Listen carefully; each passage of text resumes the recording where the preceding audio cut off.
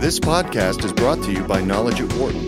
For more information, please visit knowledge.wharton.upenn.edu. You're listening to Knowledge at Wharton on Business Radio, Sirius XM 111. Here again is Dan Loney. More than 100,000 private photos and videos off the photo sharing service Snapchat and saved on the website snapsave.com have been compromised and leaked onto other websites. Several of them are A-list celebrities, but maybe of more concern is that a majority of these photos or videos from Snapchat are users who are teenagers, which could mean that many of the leaked photos could fall under police jurisdiction as breaking child pornography laws. Chandra Hill is an assistant professor in the Operations and Information Management Department here at the Wharton School, and we welcome her on to the show today. Chandra, thanks for coming on. Thanks for having me. Most people probably thought it was obviously funny when some of these celebrities were having these photos leaked out, but obviously the celebs weren't happy. But this is a much different tune with the fact that so many teenagers use Snapchat.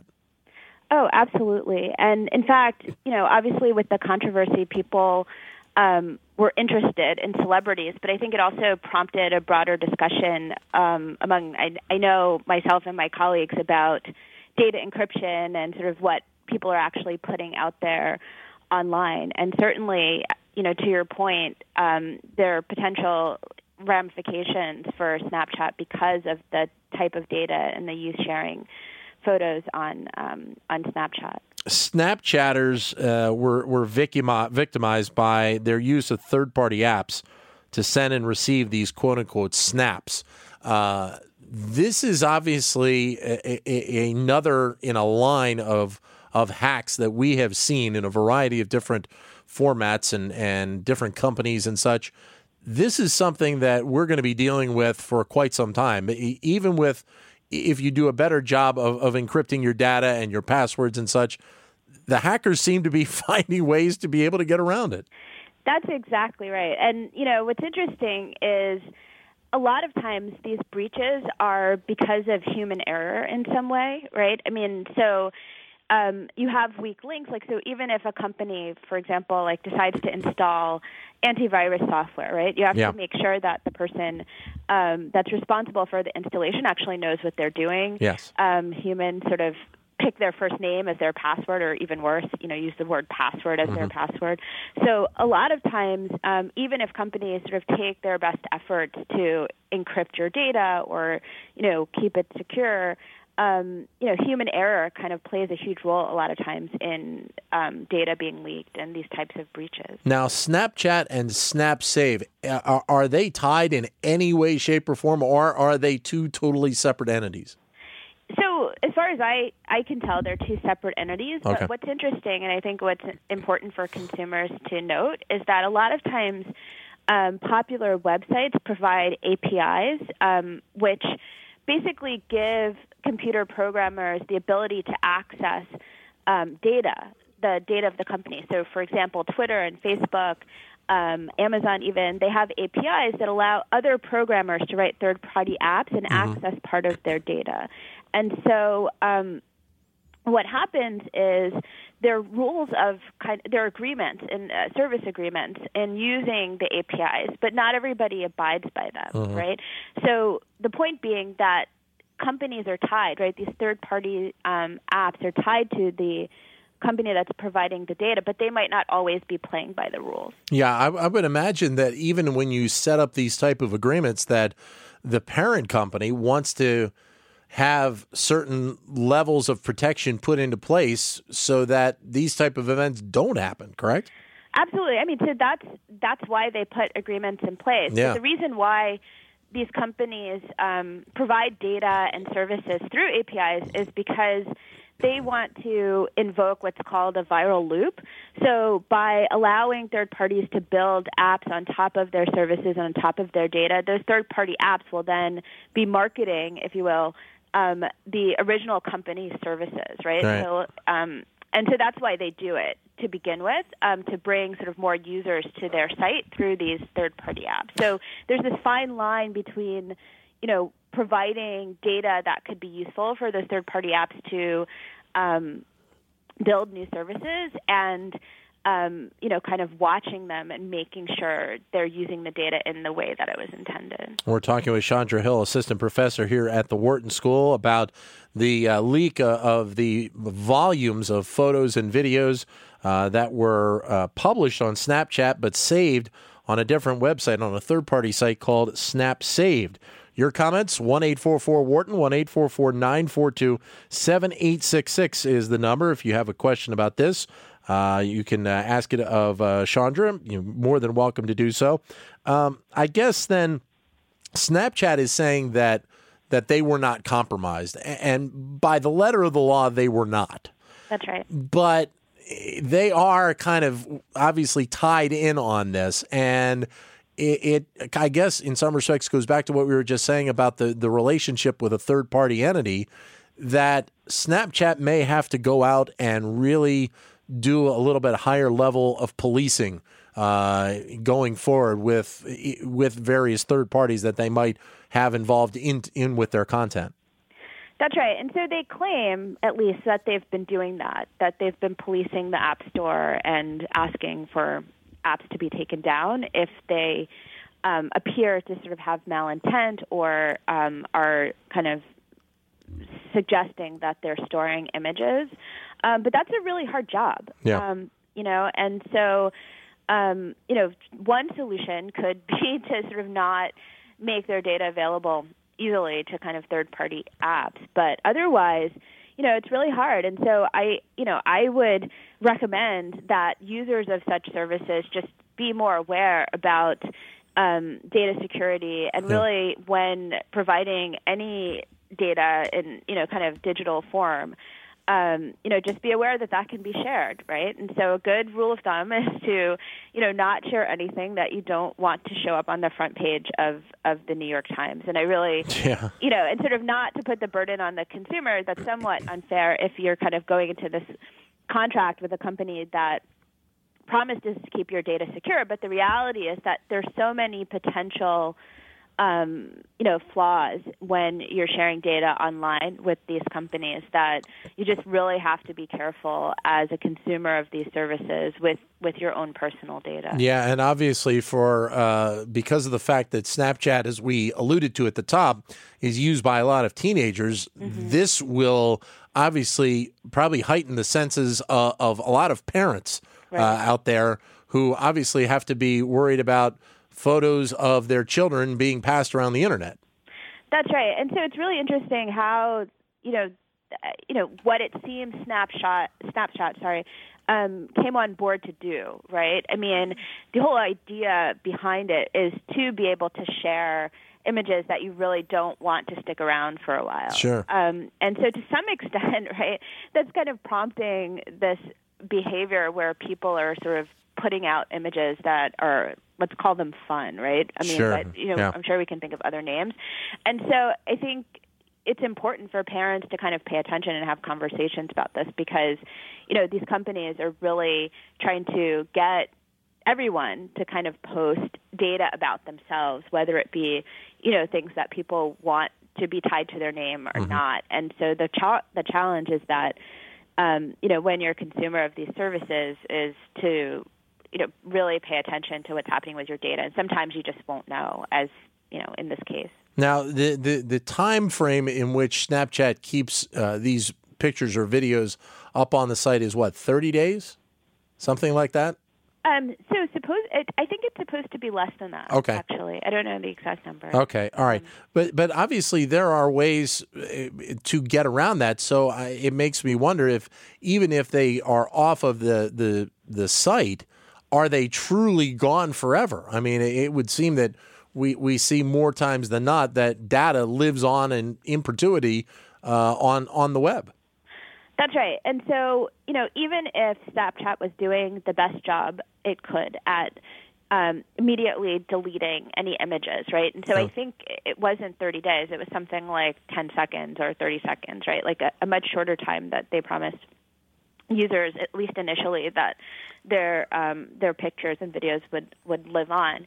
Even if they're doing what they promised on their side, you have to realize that these data are kind of traveling through multiple points of contact, as they kind of travel over the web. And at any point, data could be both stored and linked to an ID. People are sharing these images mostly through their phone, and your phone, is literally tied to your identity in that, your phone number is tied to your Social Security number, your address, and your name. And there really isn't kind of true anonymity on the web, and I think people forget that, or at least are naive about it.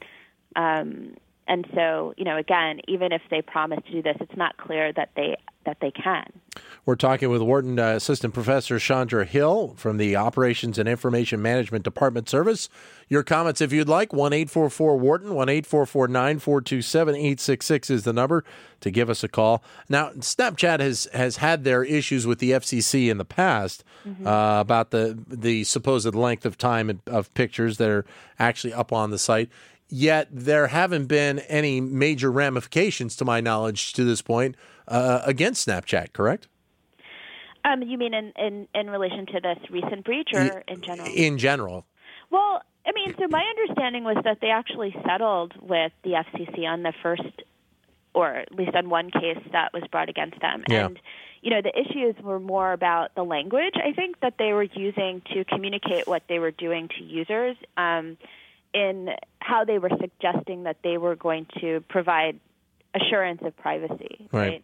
And again, sort of, it's really hard for companies to really do that. And so my understanding is that they actually settled with the FCC and then promised to, take additional measures to maintain, or at least try to keep data private, and also change the language in their policy with users.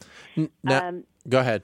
Yeah, so the issue with some of these things, though, is that I think users need to be aware of is, when you sort of go into a contract with an online company and, click away at their privacy policy or terms of service, those are kind of the terms of service today, right? And as the company evolves, whether, they change the terms of service themselves, or if another company acquires them, at any minute, for the most part, the terms of service can change, right? And while the company might then notify you, if you're not really paying attention, you might have signed something away that you're not aware of, namely your data and the data that you're providing to these companies. So again, I just want to stress that users and consumers of these different apps and services should just be really careful about data that they put out there to begin with. And I would think that chances are better than not that a lot of people would not catch if there was a change to the service agreement, just because it's not something that I think you think about a lot. Correct? That's right, and even the first time you sign on, right? So it's a known fact that that when people sort of download an app, they rarely kind of read the terms of service or the privacy policy. They just click away. Yep. And, so even the first time, you're probably, for most of these companies, sort of not just Snapchat, signing away your data rights, so in this particular case, they sort of promise that they're going to throw these things away, but there's also language that suggests that they own your data and they keep it. And that's the contract that, you're signing on when you download these apps and click away that you agree to the terms of service. Yeah, and obviously, when you're online, or I should say on your smartphone, and the little box pops up, and they say that they want to follow you from your location, so that they can mine even more data. That's right. I'm one of those that don't allow every time, because I don't want that. Right.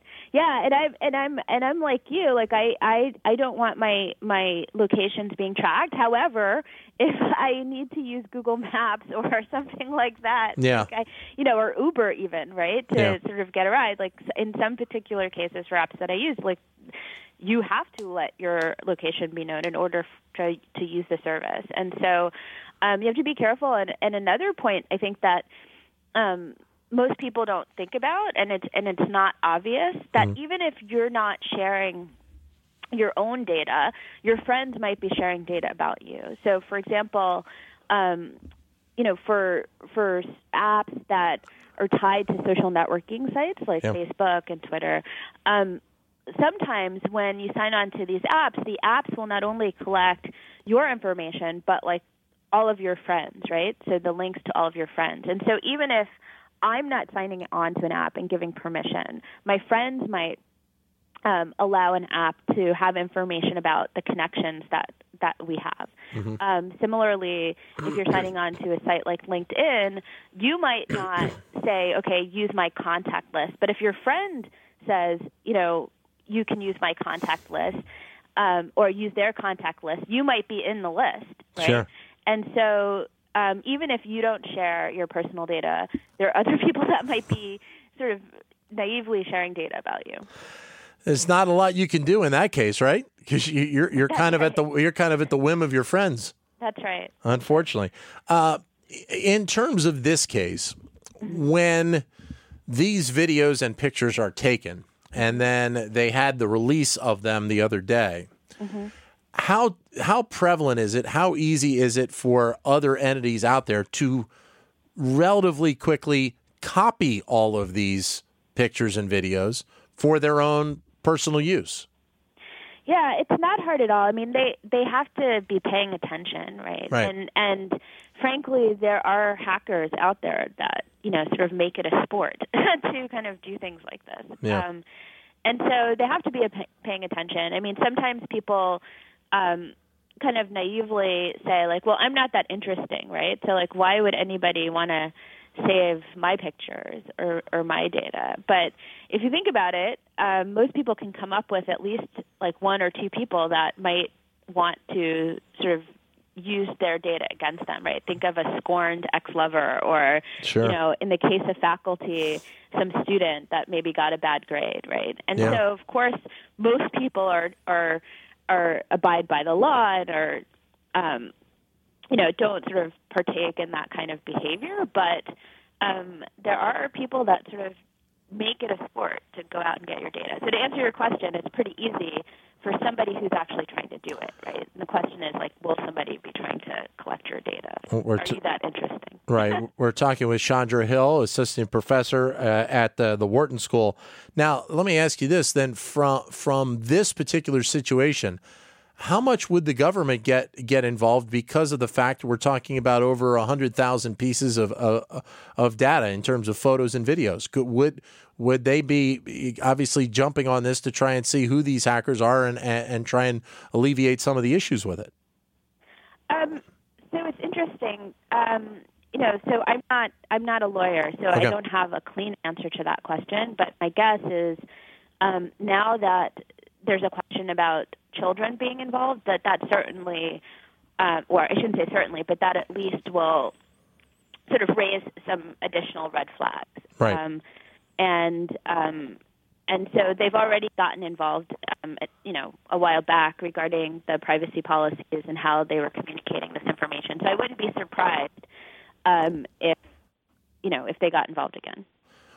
So, Chandra, I guess then the next question is that if with this being teenagers and if the government does get involved, this is I guess a dangerous area that we're going to have to go into. It has been a problem for quite some time, but the protections that people need to have on their computers daily. What is the general philosophy? Is you need to probably change your passwords and check your settings every few months? Yeah, I mean, I would say at least that. Sort of the rule of thumb changes as sort of we're putting more and more data out there and need to be assured by more and more companies.